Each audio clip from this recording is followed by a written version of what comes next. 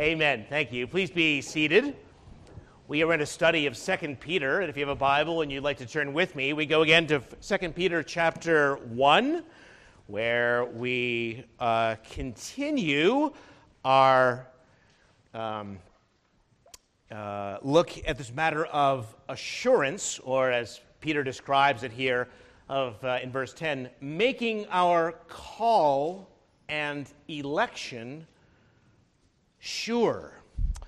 This is, of course, a part of a much larger context, and so I'd like to read to you again, starting in verse 1, and we will continue to read down to verse 11.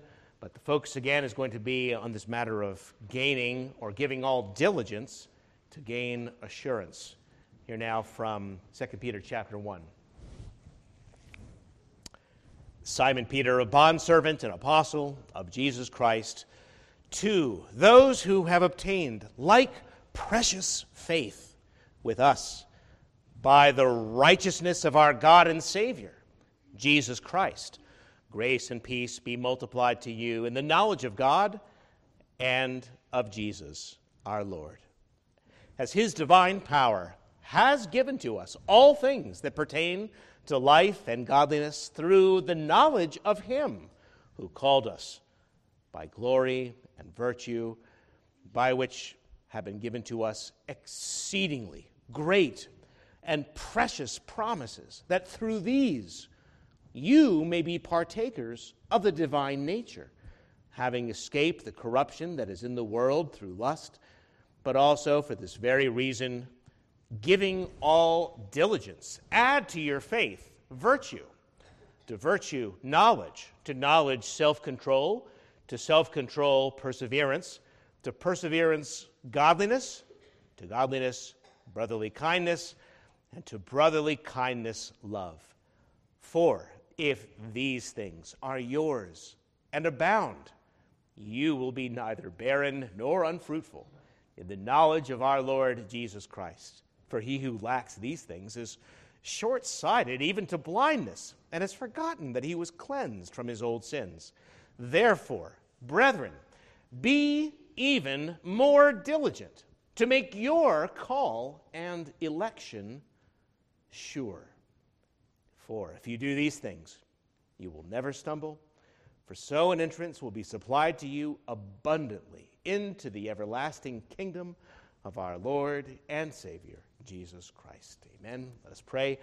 Our Father in heaven, we pray that you would send that Holy Spirit who inspired this word for our instruction and comfort, to apply these words as they need to be applied to every heart.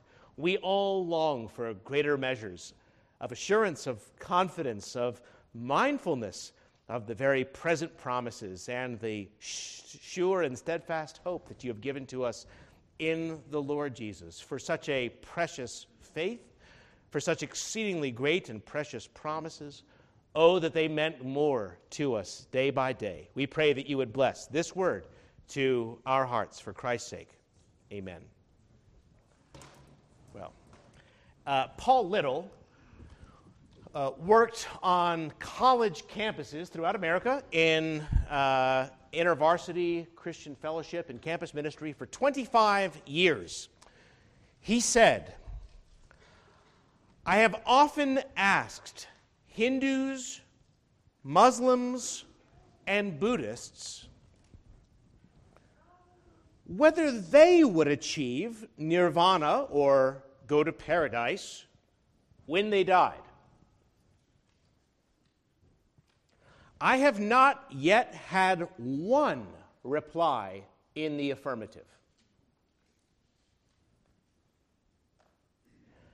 Other religions can give no assurance because they don't have the kind of God with whom people like us can be assured. Muhammad's successor, Abu Bakr, even he said, quote, I would not rest assured and feel safe from Allah, even if I had 1 foot in paradise. The true anchor of our assurance, given throughout the Bible, is that we have such a loving Heavenly Father as this. A God who is for us, who sent his Son into the world to die for people like you and me. And who can lay any charge against God's elect if it is God who justifies? And who can separate us from the love of Christ? You know, the prohibition that the Lord Jesus most often gave is this: fear not. Fear not. And yet we still find plenty of reason to fear, don't we? Difficulties, doubts. We have intellectual doubts. Is this true? How can I know it's true? Why does God then seem so far away? We have spiritual doubts. Do I really believe? How sure do I have to be? Have I committed the sin against the Holy Spirit? We have practical doubts. Does my life even demonstrate that my faith is real? And where has all my zeal gone? And how come I don't experience things that other Christians say that they've experienced? And on and on. On top of all these doubts and fears, we have our own natural personalities to contend with that greatly affect our feelings of assurance day to day. Some of us are simply more fearful, more critical, more perfectionistic, more melancholy. And this affects us spiritually. And then there are the attacks of the devil, who hates the idea of assurance and who is described in the Bible as the accuser of the brethren. He does his work well. And for these and many other reasons, we find that the assurance of salvation is sometimes not so simple to gain or to maintain.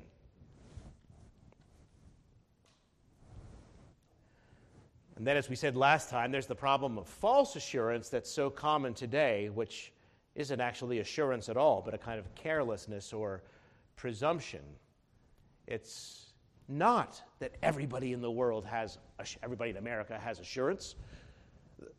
Not what Peter is talking about. Not a mature confidence that he describes from this fruitful life, grounded in the precious promises of God. No, it's something quite different. For people are masters at self-deception because of what the Bible calls the deceitfulness of sin. In the Sermon on the Mount, the Lord himself spoke about those on the great day, saying to him, perplexed, Lord, Lord, didn't we do all these things? Only to hear, I never knew you. In his parables on the wise and foolish virgins, the talents, the sheep and the goats, and many others, we find these characters coming. Lord, didn't we, describing people who assumed all their days that they were his, only to find at the end that when it was too late, they had been indulging in an illusion. Charles Spurgeon wrote, I can understand a man doubting whether he's truly converted or not, but I cannot understand apathy.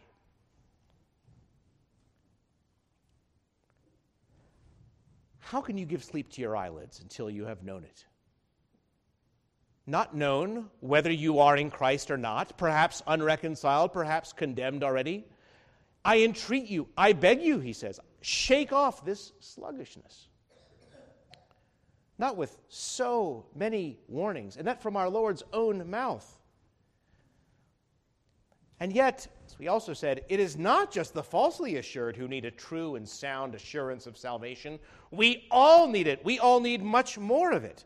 For what is assurance but the sense of God's love on the soul, the joy of our salvation, the hope of everlasting life which shall not disappoint us?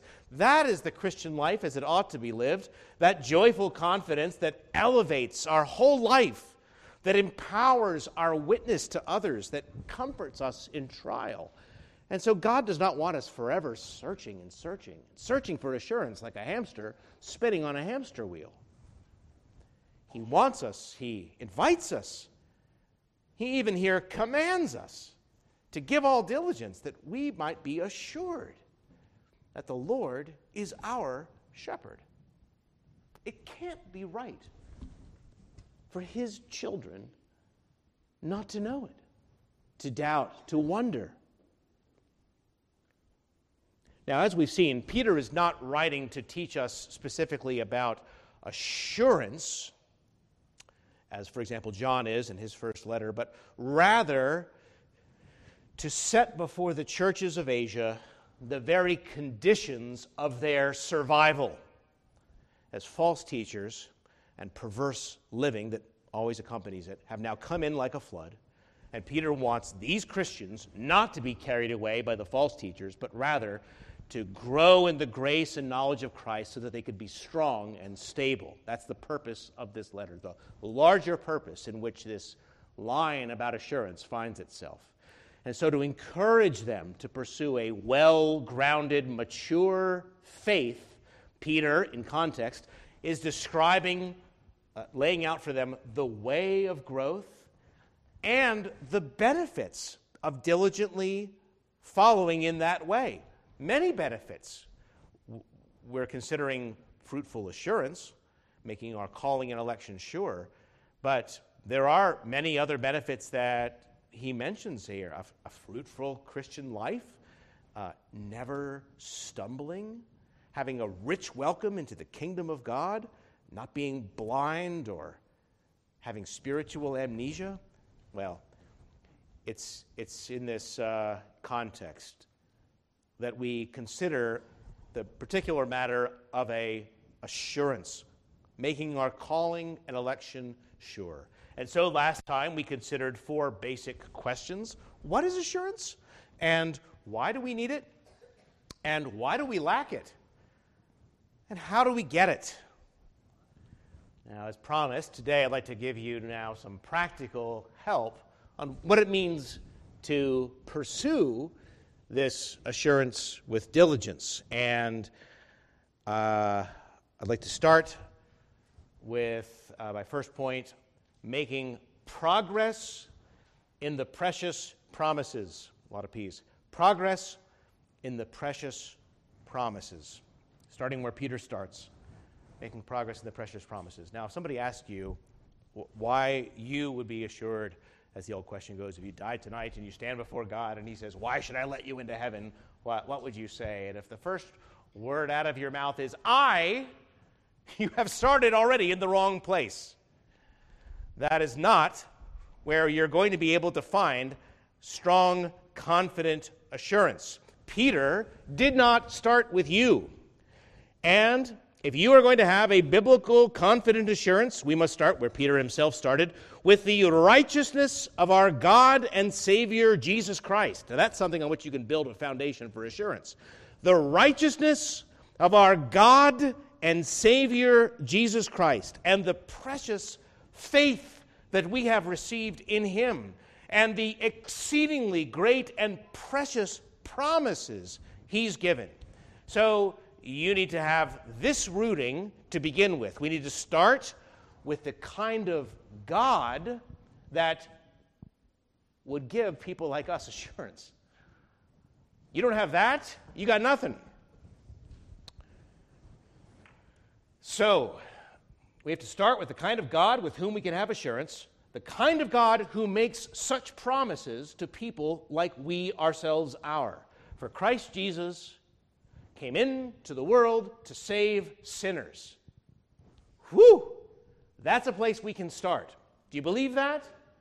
And what did he tell those sinners? As he declared to the crowd, most assuredly, I say to you, he who hears my word and believes in him who sent me has, present tense, has everlasting life, and shall not come into judgment, but has passed from death into life. And when Jesus speaks so confidently, we should believe confidently. When he says most assuredly, we should be most assured. The one who comes to me, he tells the crowd, I will by no means cast out. And Bunyan said he had a tug of war with the devil over that very text. He had no assurance, but he had that text and he had a hold of it. And that was about all he had. And that one text went back and forth until he won the fight. The one who comes to me, I will by no means cast out. Do you believe that? Now, I stress this to you because if you start this great question of assurance by diligently looking at your navel. You are either going to end up proud or self-deceived or despairing. You need to start to make any progress with the righteousness of your God and Savior Jesus Christ and his exceedingly great and precious promises to people like us. And in 100 different ways, we are told the good news that God made him who knew no sin to be sin for us, that we might become the very righteousness of God in him. That is good news. And if we confess with our mouths and believe in our hearts that confess in our mouths that Christ is Lord and believe in our hearts that God has raised him from the dead, we will be saved. And I know that today doctrine is largely despised, experience is greatly promoted, but assurance starts out of sound biblical teaching, people. We must understand that salvation rests upon the merits of Christ alone, his righteousness. And when we look to Christ and the kind of Savior that we find him to be, the kind of people that he met and the kinds of things that he said to them, and we realize, well, there's hope for me, a certain hope. People who are biblically ignorant, who don't know such promises, who aren't well acquainted with the Christ of the Scriptures or the God who made them, will have very little in the way of assurance. You have to make progress in the precious promises if you want assurance. And if it's assurance you need, we go to the promises, point one. Last time I just gave you the summary, the theological abstract of how it is that assurance can be gained. And it's in three connected and mutually reinforcing ways, if you remember. God's promises to us, the growth that comes from us, and the Spirit's testimony in us. Promises to us, growth from us, Spirit's testimony in us. It could be said in other ways. Our confession of faith lays it out in similar terms. But many years ago in a Sunday school, somebody gave me a picture that somehow all these years has stayed with me and helps me remember. And it's really nothing profound. In fact, it's actually kind of silly, but sometimes it's the silly ones that stick with you, and I hope this will help you too. Any of you engineers out there know the strongest geometrical shape? All right, so you could at least, do a little hand motion or something, right? The triangle. Yes, thank you. I've been told, anyway, it's the triangle. And if you can imagine a triangle with three beams, coincidentally. But beams that don't all have the same strength. Imagine that the bottom beam that supports the other two is made out of steel. Okay, there's like the steel infrastructure. Okay, and then two more beams that rise out of that are made out of wood. The bottom beam, which is by far the strongest, is bearing the weight of the other two, and the steel infrastructure of assurance is the promises of God, the exceedingly great and precious promises of salvation that he's made to us. And the center of our thinking cannot be ourselves. It must begin with a God like this who made promises like that.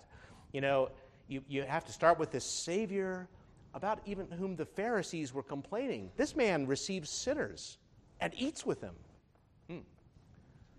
Start with him.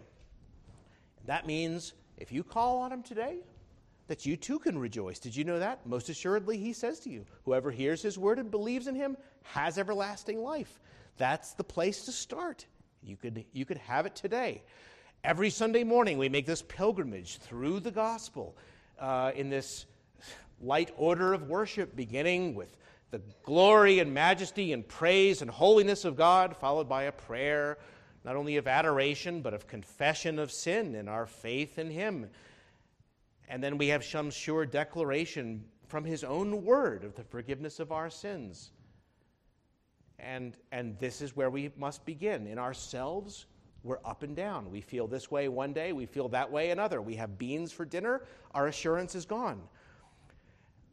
we must take our stand on God's sure and certain word. The promises he's written down so that we won't forget.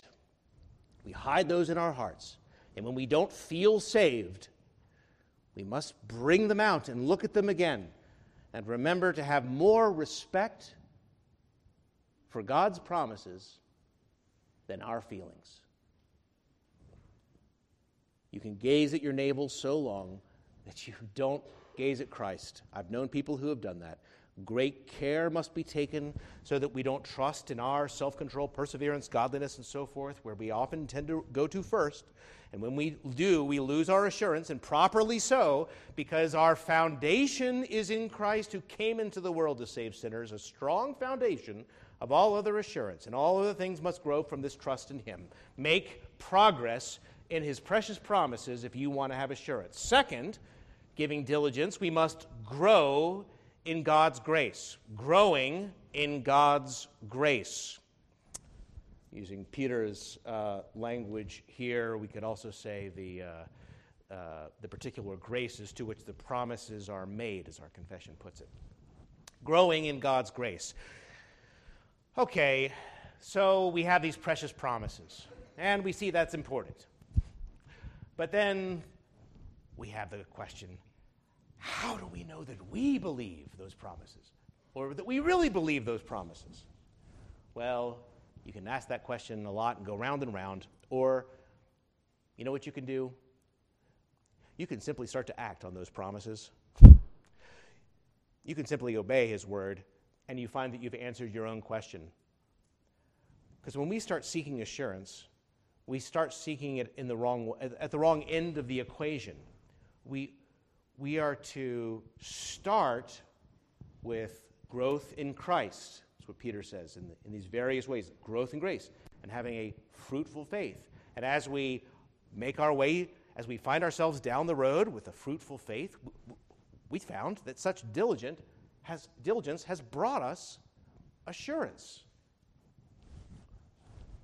But we don't start with our search for assurance.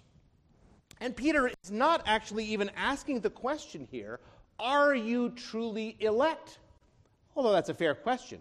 But in context, what he's doing is he's telling the Christians to grow and how to grow, and then listing some of the benefits of being a growing Christian. You know, when you grow, if you have these things, you'll have a fruitful faith. You're not going to suffer from spiritual blindness or amnesia. You're not going to stumble. You're going to have a rich welcome into heaven. And in the meantime, you'll be assured of God's special love. That assurance is one of the many things that you see we are to gain from growth. Or to just give you an analogy. If a farmer wants assurance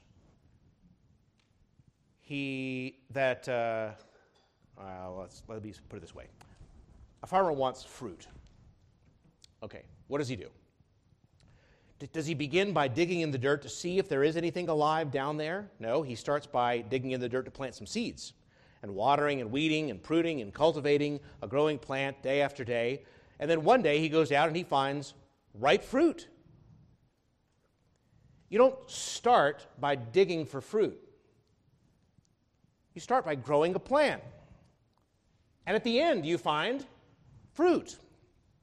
Well, in the same way, Peter says, look, if these Christian graces that have grown and so forth are yours and abound, then several things will happen.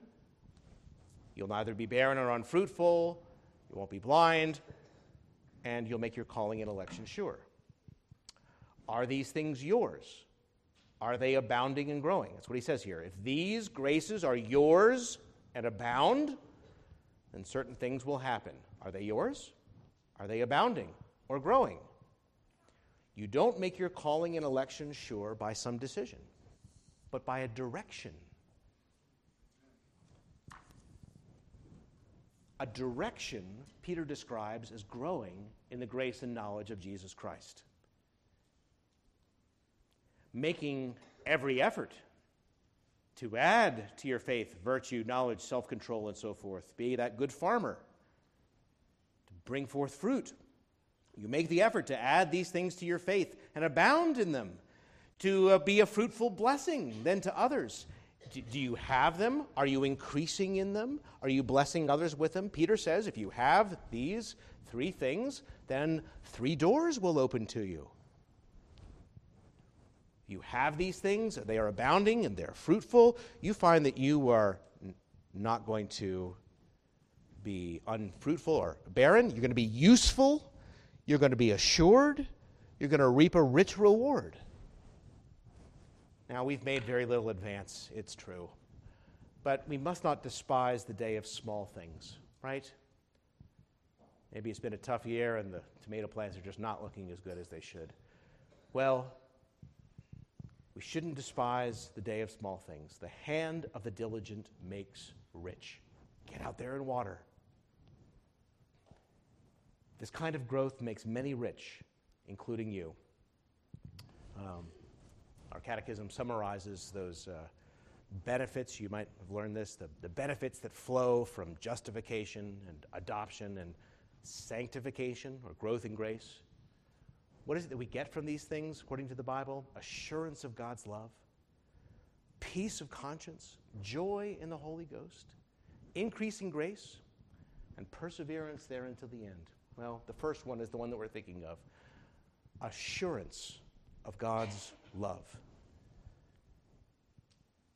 And that requires some effort as a farmer to bring forth fruit.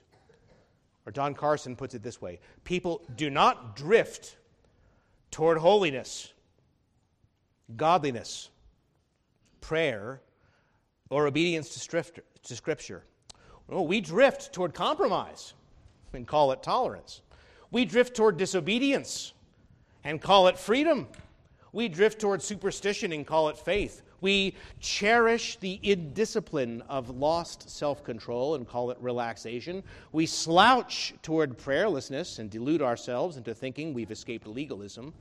We slide toward godlessness and convince ourselves that we've been liberated. Well, this is Peter's reason for urgency. The church is showing signs of being infiltrated. And people are going to go one way or another. You cannot be satisfied with just staying where you're at. You're going to be growing and rooted in Christ, or you're going to be swept away with the error of the wicked he describes in the next chapter. But you cannot be satisfied with no growth. If one of our children doesn't grow, stops growing, we would be very alarmed. We would have that child at every specialist in this town and the next. Not to grow is a sign of illness and danger. And in such a spiritual world, it brings other ailments with it, as Carson points out. I mean, you not only lack this fruitfulness, this clear insight, this assurance, this protection against stumbling, the rich reward in heaven promised here. Besides all that, Thomas Brooks put it this way in his book on assurance, proving it from Scripture: a lazy Christian will always lack 4 things: comfort, contentment, confidence, and assurance. That's spiritual sickness, people. Or Dr. Beeke puts it this way in his work: a believer, listen to this, a believer cannot persist in high levels of assurance while he continues in low levels of holiness.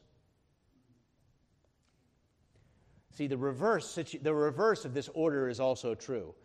A believer cannot persist in high levels of assurance while he continues in low levels of holiness. I can't continue in a high level of assurance of the love of my dear wife, he says, if we are unfaithful in our marital relationship. If we continue in low levels of marital commitment, we can't have high levels of assurance of our love. Holiness is critical for the maintenance of high levels of assurance. A high level of assurance cannot exist with a low level of obedience. Get it? So the reverse is also true. Okay, so if you're careless, if you're thoughtless, if you're living a more worldly life, if you're grieving and quenching the Spirit, not only are you robbing yourselves of the very things that are listed here as this strength of comfort of assurance, you're introducing all kinds of sicknesses which may be Well, Peter is worried that in many cases, in chapter 2, it's already been sickness unto death. And Peter has been at pains to spell out the kind of growth in grace that every last one of us needs. We need to have it. We need to abound in it. We need to be fruitful and bless others. And you can never have as much of any particular mark as you wish, of course. In fact, compared to Jesus, we are always going to be pitifully, wretchedly, painfully deficient compared to Christ and compared to the perfection of his law. As soon as you think you've achieved some standard that makes you then feel satisfied, well, welcome to becoming a Pharisee. I thank you, God, that I'm not like other men. That legalistic religion that lowers the bar so that you're over and everyone else is not. No. God's law is perfect. It says, be perfect as your heavenly Father is perfect. And when you achieve that standard, please come and see me. A Christian is said to have something of this divine nature, something of the various qualities in our life. We are said to have something of them and to be growing or abounding. And that means that we must always still long for more and grieve that we've made so little progress. But this is the way. Growing, what did I say here? Growing in God's grace. Salvation is not gained by man's effort. We say that often enough. But the assurance is gained by giving all diligence.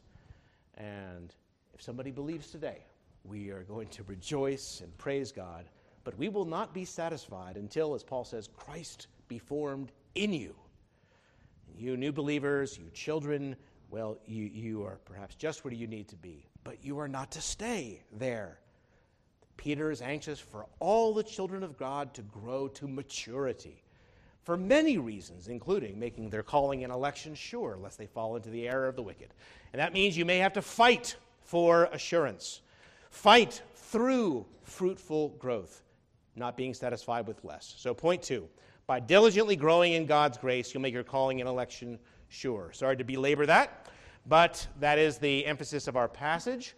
We have one more thing at the end of this chapter, one more important part of our assurance that I'll have to bring in a few more testimonies. I'll call point 3, seeking the Spirit through the Scriptures. Seeking the Spirit through the Scriptures. The Holy Spirit has everything to do with our assurance, and yet we are not to seek Him somewhere outside of the Scriptures, but, well, in the last part of chapter 1, Peter reminds us, verse 19, that we have the prophetic word confirmed, to which you would do well to give heed, as a light that shines in a dark place until the day dawns and the morning star rises in your hearts. Knowing this first, that no prophecy of Scripture is of any private interpretation, for prophecy never came by the will of man, but holy men of God spoke as they were moved or carried, borne along by the Holy Spirit. End of the chapter. So this is where he's going next. This Holy Spirit is the one whom we are to know. He not only has inspired the Scriptures, he is also the one who brings home to our hearts the power of God's Word, so that the sun rises in our hearts. And to be clear, the Spirit is said not to speak something new or unscriptural to us, to whisper in our ear at some particular time. You are truly God's elect. That's not how that things work, at least ordinarily. Rather, we are told in so many places how he comes to convict us of sin and righteousness and judgment, and then to testify of Christ and to bring the things of him to us, and to bring home the truth of the word that he himself has inspired for us, and so forth. And so when this happens, the testimony of the Holy Spirit that we are the children of God comes home. Again, not something separate from the Scriptures, but through these very Scriptures that he himself inspired. All right. Now, sometimes there's a lack of appreciation for the Holy Spirit's work in this way. For example, Dr. Beakey, who did his PhD research on assurance, he said there was this elder recently at one of our elders' meetings, he was weeping because of how affected he was reading Thomas Boston, right? Good old Scottish divine. And Dr. Beakey said he was crying at our meeting. Here he was, just filled with the Lord. But then it was just a few days later, Dr. Beakey asked him how he was doing. He said, I just don't think I'm coming to the Lord's Supper. He said, everything is dark in my soul. He's filled with doubts and struggles with assurance. And Dr. Beakey said, what are you talking about? What happened just a couple days ago? He said, oh, that was just reading a book.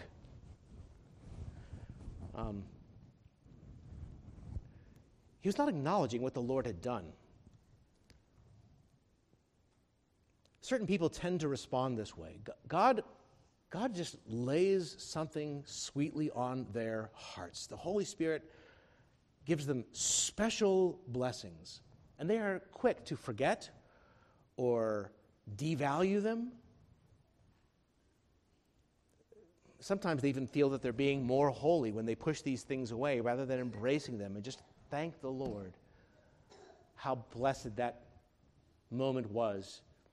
You know, some people used to keep journals just to record some of these special insights and to remember just how wonderful it is when, like again, Bunyan again says, you're there at the top of the mountain and the Delectable Mountains, and you could see all the way to your destination just for that moment. We need to realize that the Spirit still speaks in His Scriptures.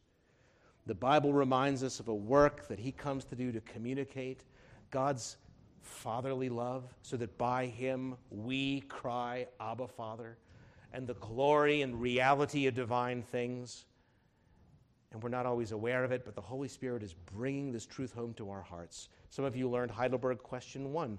What is your only comfort in life and death? Answer, that I am not my own, but belong, body and soul, in life and in death, to my faithful Savior, Jesus Christ, who's fully paid for all my sins with His precious blood and has delivered me from the tyranny of the devil, and also watches over me in such a way that not a hair can fall from my head without the will of my Father in heaven. In fact, all things must work together for my salvation. But now listen, especially if you learn this, listen to what you learned. Because I belong to Him, Christ, by His Holy Spirit, assures me of eternal life and makes me wholeheartedly willing and ready from now on to live for Him. People run into trouble when they seek the Spirit from some weird way apart from the Scripture that He inspired. And again, my dear Dutch brethren, the Synod of Dort wrote a warning that's especially important in this revivalistic South, where if you ask people about their assurance, the first thing they want to do is describe their experiences. And they may be true experiences, fine. But here's what Dort records, head 5. We ought not to look for assurance from a particular revelation, contrary to or independent of the Word of God. I mean, it might come, I suppose, and Paul had a voice from heaven and all that. But we ought not to look for assurance from such a quarter. The Word of God is the King's royal way to assurance. And when it comes home with power in the heart, when the day spring rises in your heart, as it says here, it produces the normal conversion experience, the normal experience of conviction to sin, fleeing to Jesus, finding new life in Him that includes life and fruitfulness. Don't despise those ordinary experiences.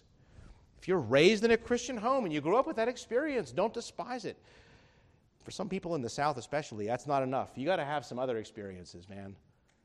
They're looking for something more dramatic or more mystical. And there are people that have some very special and dramatic things happen. That's great, but it's not typical. True conversion does not require a Damascus Road experience and a voice from heaven. But point 3, the Spirit speaking through the Scriptures, bringing it home to your heart. not so much seeking assurance as seeking the Holy Spirit's blessing on his word, giving heed to that word as a light shining in the darkness until the day dawns and the morning star rises. And the author of this word is able to bring it home with sweetness and power, and that is a place where we can find blessed assurance. Jesus is mine.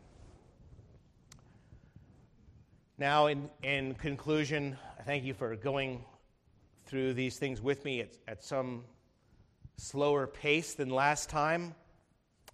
And I hope that you see that especially with these last two, with these wooden beams, which are there and important and are connected to the promises, the fruit in our lives and the testimony of the Spirit, I hope you see that nevertheless, despite all of this, we will not experience unbroken assurance or the same amount of daily confidence.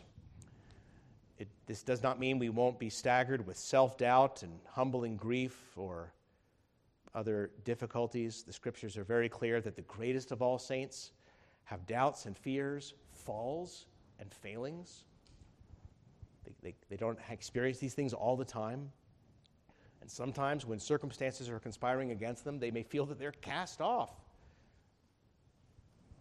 And the Psalms are particularly helpful to find that there's so many saints just like us, people raised up for the purpose of recording their spiritual experience to give us more confidence. Because our assurance fluctuates day by day. It ebbs and flows. And my deeds prove too little. And we need to start again with the deeds of the Lord. But in times of darkness, what matters most is not how I feel, but what's under my feet. So I say to you in conclusion that Psalm 77 is one of many, many helps in this way. Psalm 77, we find a man in trial. We don't even know what his problem was, why he needed help, why he was in such distress. But we do find a sense of his frustration and abandonment, and that time has passed, and that hopelessness has overwhelmed him, and he can't sleep. And where is the Lord? And it seemed to him as if the Lord had forgotten him. It seemed to him, frankly, that his faith wasn't working. It certainly wasn't doing him any good, and it had gone on for some time. And he remembered a happier time, but maybe those times were over forever. And he wonders in verse 7, will the Lord cast off forever? Am I gone? We have 10 verses of misery. And then what does this godly man do? What's the turning point? He finally says in verse 10, this is my anguish. But I will remember the years of the right hand of the Most High. I'll remember the works of the Lord. Surely I'll remember your wonders of old. I will also meditate on your work and talk of your deeds. Your way, O God, is in the sanctuary. Who is so great a God as our God? You are the God who does wonders. You have declared your strength among the peoples. And did you see the switch there from I to you? He switches. He goes on to remember and recall all the mighty things that God had done to deliver his people from Egypt, and again, been their help. And by the end of that psalm, the pervasive I has just disappeared, and all the objective facts of the faith have captured his attention and our attention, and it's all you. And I point this out because the man's circumstances hadn't changed a bit.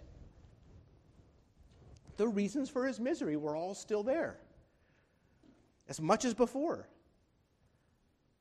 But meditating on the God and his ways and his works, this sense of abandonment gave way to the knowledge that the God who had delivered him, delivered them again and again, would not abandon his own.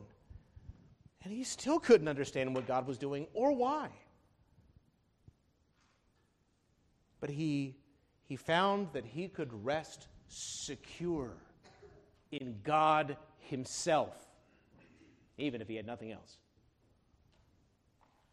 That this was a God that he could rest in, even if he could see nothing else. Now, so much of our life is sad and hard and painful, sometimes exquisitely painful. And things are happening that we can't avoid, can't explain, can't overcome. Disappointment, sickness, death around us, within us. My own disappointments.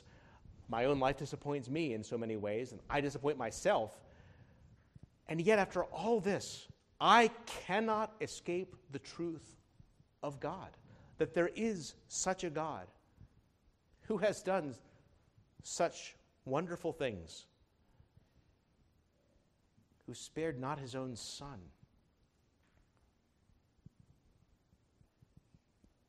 And when I am lost in me, myself, and I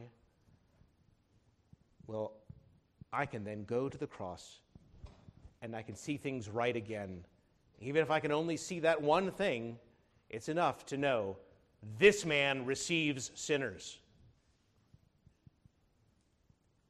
And I can find there the prodigal's father running with legs of mercy, wrapping around with arms of mercy, weeping with tears of mercy, and saying, my son, who was lost and is found, let us rejoice and be merry. So I begin and end at the same place with you today, where we must begin and end our search for assurance with a God with whom you and I, people like us, can be assured. Let us pray then. Our Heavenly Father, we thank you for sparing not your own Son, for doing such amazing things, one whom you have sent to be true God and true man, to live a life of suffering and pain and want and poverty, to know every emotion that we have, to be acquainted with our grief and all of our needs, that he would not forget what it was like when he was exalted upon his throne, that he would so identify with us and be a substitute then for us, that your wrath would be upon him, that through his sufferings he might not only deliver us, but conquer the devil who held us in bondage through fear of death, and who's risen to a new life to give to his people by the Spirit, that not even death can separate us from you. And, oh God, we pray that you would forgive us when we have indulged in self-pity. We have been our own enemies. And we come to you again to lift the burden from our shoulders that is dragging us down, and that we might find in Jesus one who can release us from fears and sins alike, to loose us from the snares and tricks of the devil as we take up the shield of faith that will extinguish all his flaming arrows, that with such a precious faith, even in trial, that we would have.